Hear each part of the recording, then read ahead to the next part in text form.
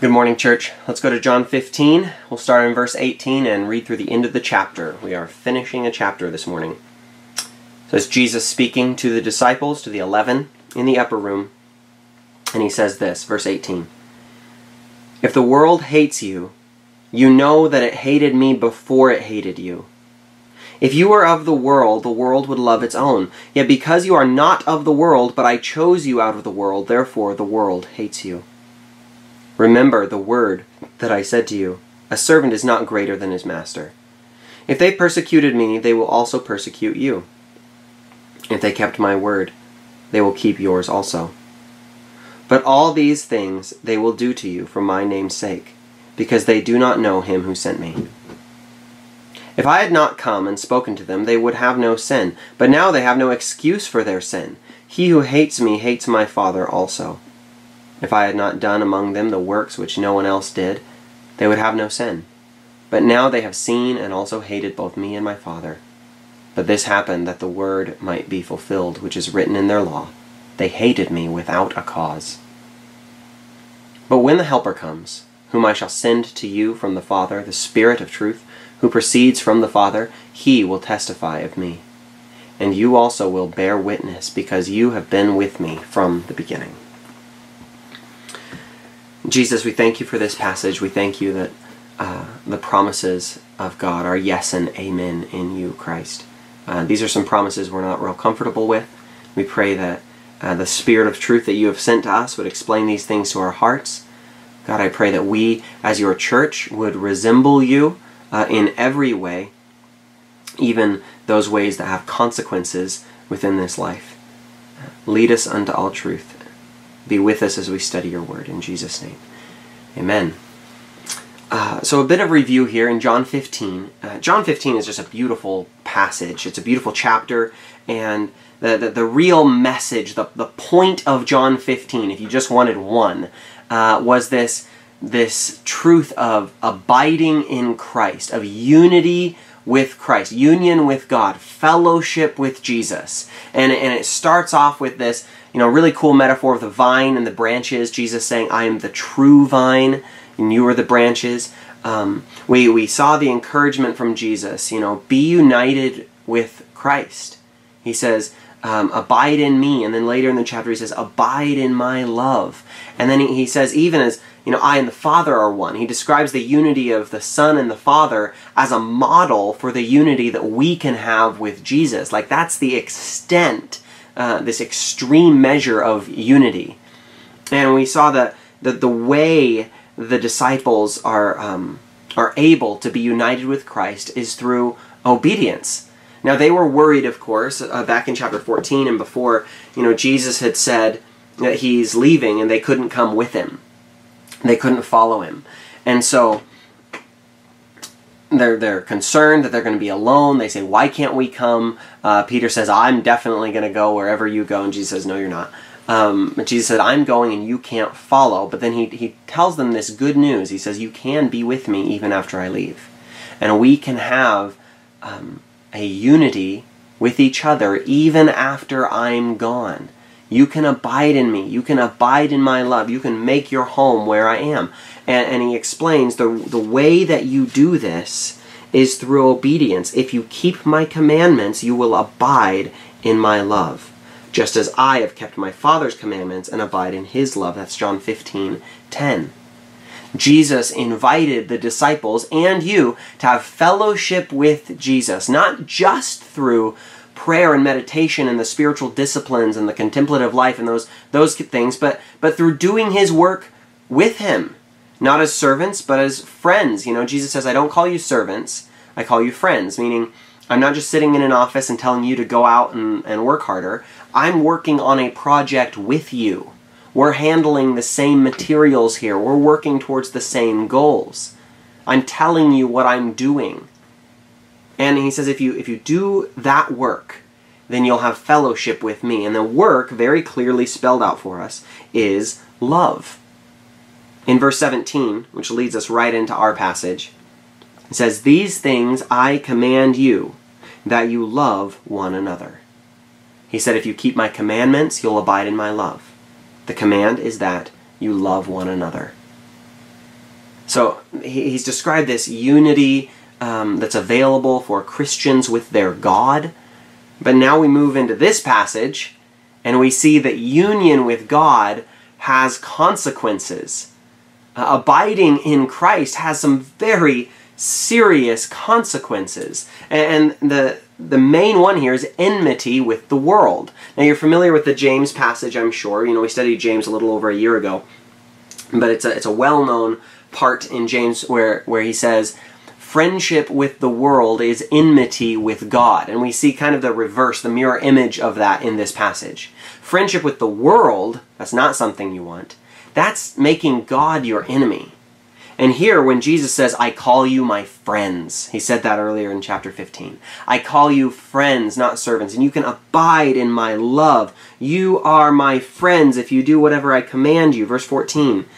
Now, friendship with the Lord is enmity with the world.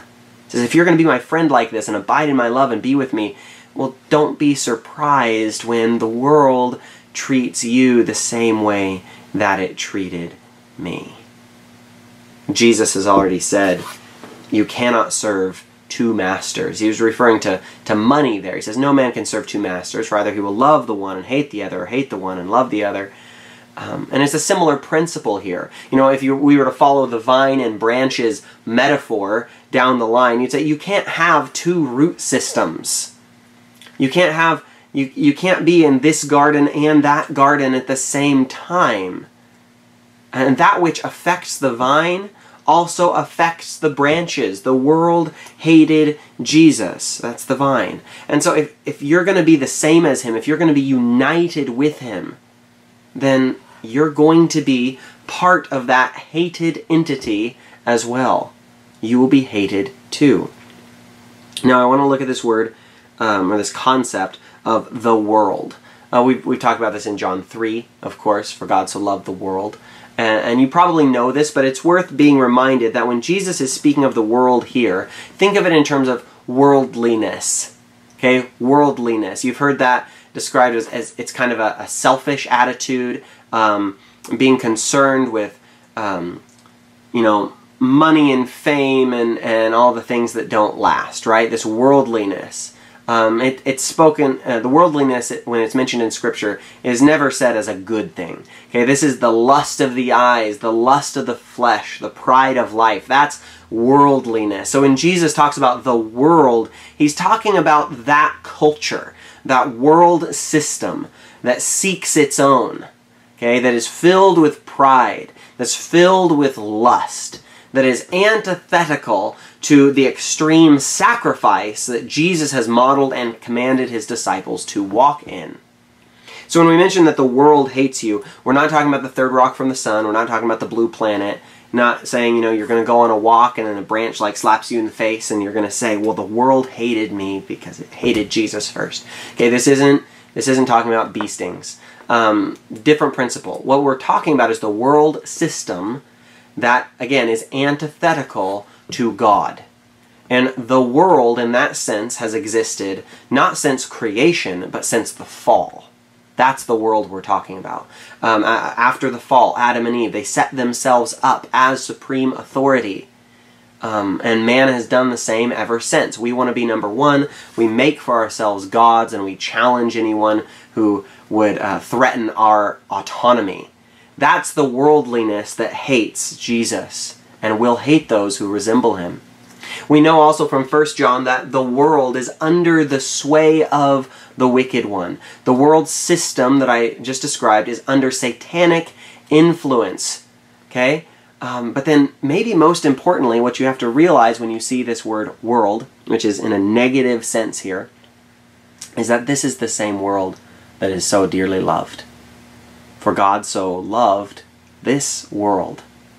And you could say, yes, he loved the whole world, and even creation, groans for redemption. And he does love everything that he's made in that sense. But Jesus died for sinners. The great physician didn't come for the well, he came for the sick. And it is this world system seeking its own under satanic influence that Christ died for. And here he says, that world that I've come to, that's going to kill me, well, it hates me, but it's going to hate you too. And when it does, be sure you know that it's only doing this because it hated me first. You're not that special. Now the word you there, I'm going to read verse 18 through 20 again so you get this picture in your mind. But it says, if the world hates you, you know that it hated me before it hated you. If you were of the world would love its own. Yet because you are not of the world, but I chose you out of the world, therefore the world hates you. Remember the word which I said to you, a servant is not greater than his master. If they persecuted me, they will also persecute you. If they kept my word, they will keep yours also. Now, I had the privilege of taking Greek from someone from the South. And so, for when you is plural, that's y'all. Okay, it's y'all. And every time the word you is used in this passage, it's you plural. It's not talking to an individual. He's talking to all 11 disciples. It's y'all. If the world hates y'all, you know that it hated me before it hated y'all. Okay, I can't talk like that. That is just so not my culture. Anyway, but the you there is plural, and I want you to take this to heart, because when you talk about the promises of God, and that's what this passage is, you have to see that the promises of God, even the hard ones, are to the church collectively and not only to isolated individuals. Okay? The promises of God are yes and amen in Christ. You've been blessed with every spiritual blessing in heavenly places in Christ. The promises of God are to the people, plural, of God who are in Christ. The world doesn't hate you as an individual. You're not that important. You don't get to flatter yourself and think that you're, public enemy number one for Satan. You're not. No, the world hates the church's God. That's what the world system hates. And it will hate those who resemble Christ. The world, this system that is under the sway of the wicked one, hates the church. And it hates Christ, the head of the church. Now, just as you do not receive the blessings of God apart from Christ, neither do you experience godly persecution apart from Christ. Think of this in collective terms. I mean, first think of what Paul says. Paul, as an individual, suffered persecution. Of course he did. And he mentioned it several times. And he did so as a way of teaching and even encouraging the churches that would be facing similar persecution. But he did not say that he was suffering for his righteousness. He called those the marks of Christ. He says, I bear in my flesh the marks of Christ. He says, what's the passage? It just slipped out of my mind. Where it says, you fill up the measure of Christ's sufferings. He saw his sufferings as something that was, fellowship. And that's exactly what he calls them, the fellowship of suffering. And so Jesus telling the disciples, you are going to be hated, you are going to be persecuted, saying you collectively, that extends to the church as a whole. You will be persecuted. Now this makes sense a little bit because there are those, of course, who have become Christians and not suffered persecution for it. Deathbed conversions are, if not frequent, they're at least somewhat common. And that person doesn't even have time to suffer for Christ. Okay? But when you see this in collective terms and you see the church that you belong to is the persecuted church, this passage will begin to make a little bit more sense. Now, the disciples took this very seriously. All 11 were murdered except for John, though they tried really hard. Persecution defined entire generations of the church, early and recent. Now I'll read from a commentary here. It says, the earliest Christians would know the hatred of the world. Tacitus spoke of the people hated for their crimes whom the mob call Christians. So there were mobs hating Christians for supposed crimes. Suetonius had spoken of a race of men who belonged to a new and evil superstition. The earliest references to Christians in pagan literature charges them with hatred of the human race. Yikes. That's from Tacitus. And of course, this isn't just for the early church. Christians through the centuries have known the hatred of the world, and millions upon millions have died for their faith in Christ. It's said that more Christians died as martyrs for Jesus in the 20th century than in all previous centuries combined. Your church is a persecuted church. And you see that, the church that you belong to, of course, is this 2,000-year-old institution that is built on the solid rock of Christ. And when you see that you collectively will be hated, persecuted, hopefully this does two things. Hopefully this at least gives you an identity, a closeness with your persecuted brothers. And then also, it should give you a humility of sorts when it comes to any persecution that you may face along the way. Now, a question needs to be asked. Are you persecuted? Are we persecuted? I mean, okay, so it's February something 2021. The world is a crazy place. Is the church in the United States persecuted? Well, yes and no. I mean, yes, in the fact that the church will always be hated as we resemble Christ. When we are in Christ, doing the things Christ does and saying the things Christ says, we will have enemies. We are the church. And even if we are not imprisoned, Hebrews says, remember those who are in prison as if chained with them. So we are told to identify with the persecuted. However, as you read, the works of persecuted Christians and histories about persecuted Christians, you will realize that very likely, and I don't want to minimize real persecution if you have suffered it, but it's very likely that none of you have ever been persecuted. Not in the sense that we read of in Fox's Book of Martyrs or even Voice of the Martyrs. I'd recommend you both of those works. One's a magazine, one's a book. But subscribe to Voice of the Martyrs magazine, their newsletter. It's free. Do yourself a favor and learn about the historical church and learn about the persecuted church. Not as a separate entity, like, oh, we pray for the persecuted church. No, this is your church. Pray for your church. The church. Learn about the atrocities that Christians have suffered through in the 20th century under totalitarian regimes. Learn about the persecution of the early church under Roman persecution. And again, this will benefit you in those two ways I mentioned. You will develop a closeness with your persecuted brothers and sisters, and that is good, and that is healthy. Paul says, or the writer of Hebrews says, who I don't think was Paul, says, remember those as if chained with them. And then, again, in seeing the suffering that Christians have endured throughout the centuries in a variety of times and places and contexts, you should have a humility and a gratefulness for the freedom that you do have. Now, there is a tendency in the U.S. specifically, probably, to overstate any current plight. I think probably because we realize that we are the exception to the rule.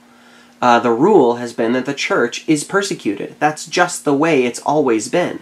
And we are an exception to that. And so when there is any sort of pressure or legislation that may not be friendly to the church, there's a tendency to exaggerate the opposition we meet from culture and government.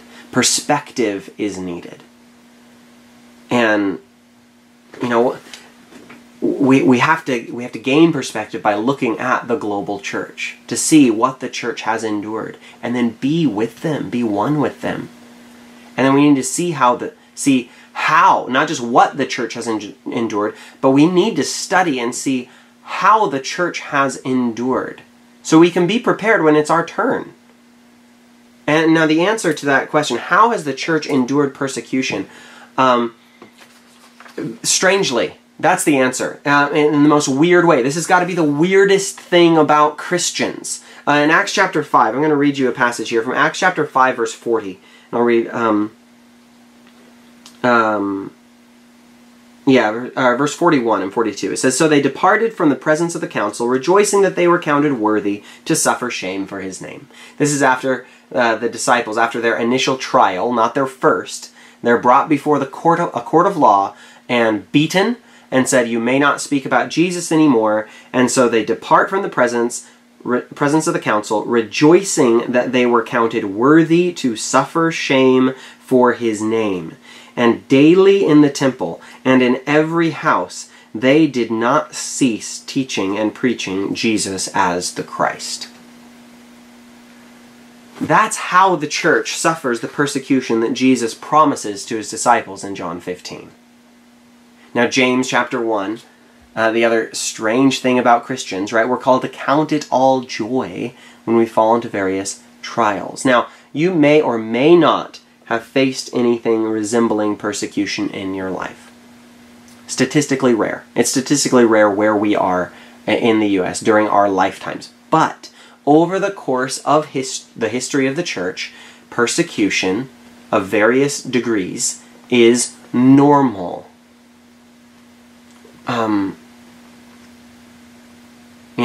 What should our attitude be then and expecting this? Because you see that this is the normal thing. If you don't suffer persecution here where you are, you should probably prepare your grandchildren to. Your children and grandchildren, because that's just the normal thing. We shouldn't become complacent just because we're in a weird part of history where we're not receiving the promise that Jesus has given his disciples and us in John 15. And so how do we prepare? What should the attitude be facing persecution? Take joy. Count it all joy when you fall into various trials. The disciples, they're beaten. They lose their court case, and they rejoice. Okay, that's a verb. That's like they actually expressed happiness. It wasn't just saying like, well, I'm going to count it all joy and bear my cross. They didn't have, these are martyrs, witnesses that don't have the martyr attitude of woe is me, poor little church, always the underdog. They don't have that attitude. They rejoice that they were counted worthy to suffer shame for the name of Christ. Now, why would they do that? Why are we to count it all joy? Because it means fellowship with Jesus. We need to review this again, probably. The disciples are troubled because Jesus is leaving. He says, abide through obedience. Union has consequences, but even those consequences are in God's control. The one who is suffering for Christ is near to Christ. He is near to the brokenhearted, close to the contrite in spirit. Paul speaks about the fellowship of his suffering. That's a real thing. The context of John 15, the message of John 15 is abiding. It's closeness with Christ. Those who have suffered for him know of a closeness that is special for them. You see kind of a picture of this in the book of Revelation. In the book of Revelation it speaks of horrible persecutions that happen to the church, and it speaks of those who had been beheaded for Christ, for the Lamb. And in heaven, these saints, sometimes called the tribulation saints, they enjoy a closeness with Jesus that other saints and angels do not. They're always with him, forever and ever and ever and ever. They have a closeness. The beheaded ones have a special closeness to Jesus in heaven. The attitude of the persecuted should be joy, because the way of the cross is the way of Jesus. Now, I will say again that I don't believe, though people can disagree about this because it's a hard thing to quantify, I don't believe that I've ever been persecuted. I don't believe that our church in the United States at this point is persecuted. That's not the way I see it. Okay, we may be losing our hold on a variety of things, control and government, and certainly we've lost it in the arts a long time ago. And there's things like that people talk about, and I don't want to get into that a whole lot. But I don't believe that we are persecuted. But if you feel differently, and you are entitled to that opinion, if you see that you as a Christian and that we as the church in the West, in the United States, are suffering severe persecution from the government or wherever, if that is what you believe, then you ought to be the most joyful Christian at church. That's what you should be.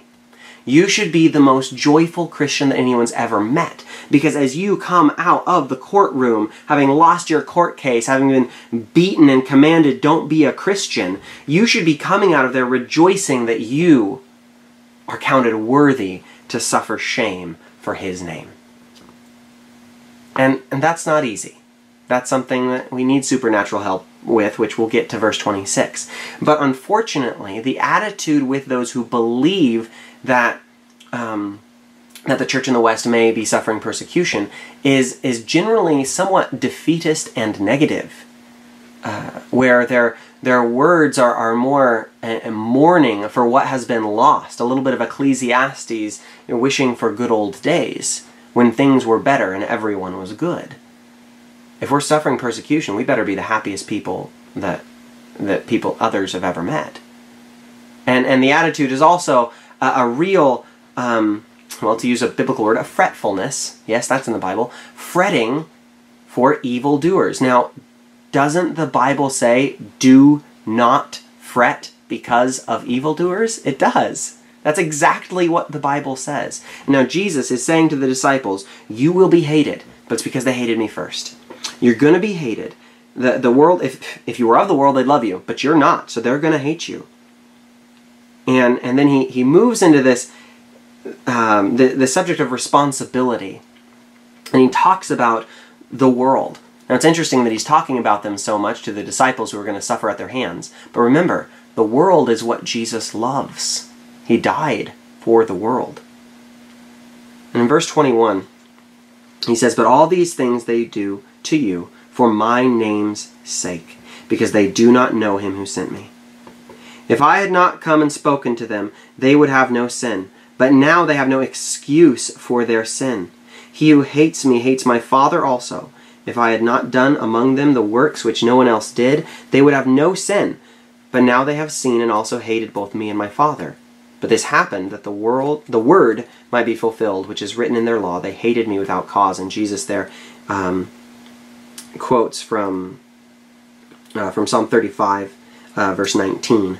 And also it shows up in Psalm 69, verse 4 there. They hated me without cause. Now what Jesus says is people are responsible for what they've been given. And that's a principle that we're familiar with.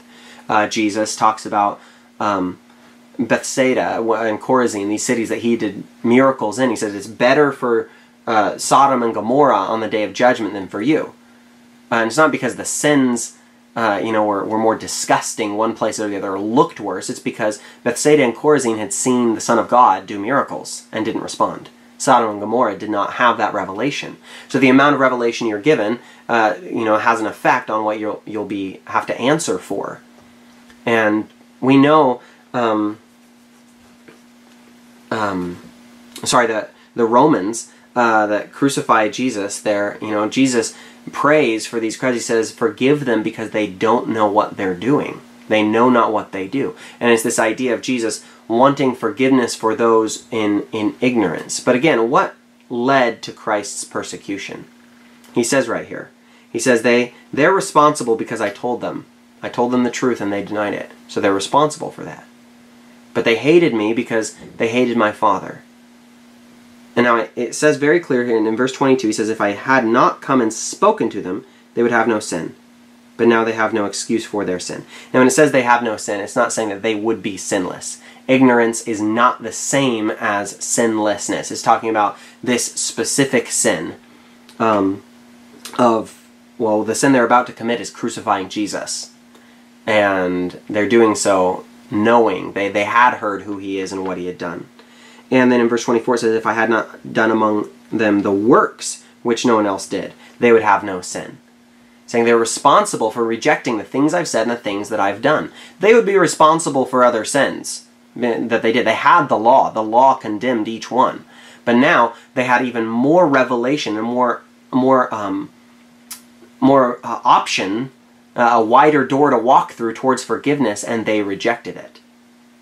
But the thing that they hated Jesus for, the things that they hated Jesus for, was that Jesus said things about God and from God, verse 22, and that he did things for God in verse 24. These are the things that led to Christ's persecution. These are also the things that Christians should be persecuted for when persecution comes.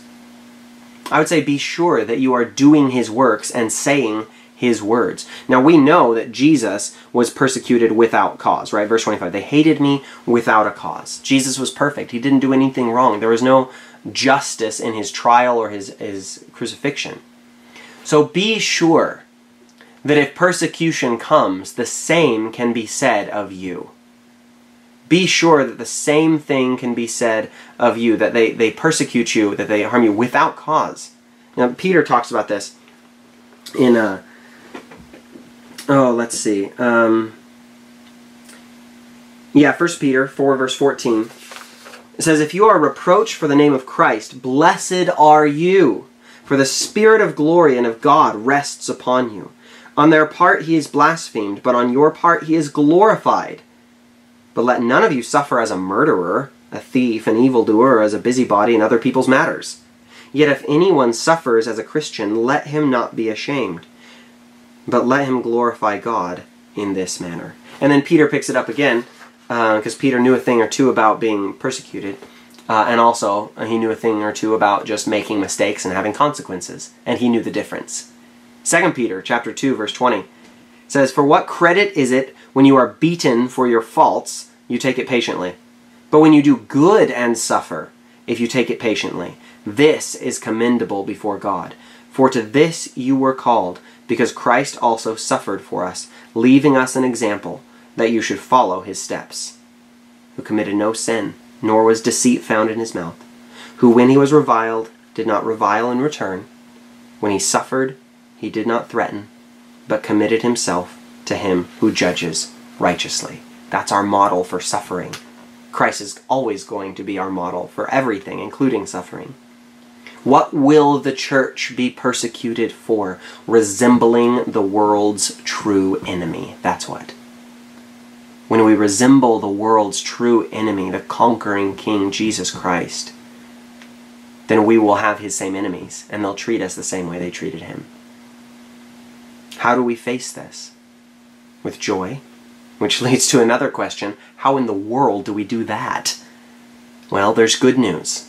There's help on the way. Verse 26 says, but when the Helper comes, whom I shall send to you from the Father, the Spirit of truth who proceeds from the Father, he will testify of me.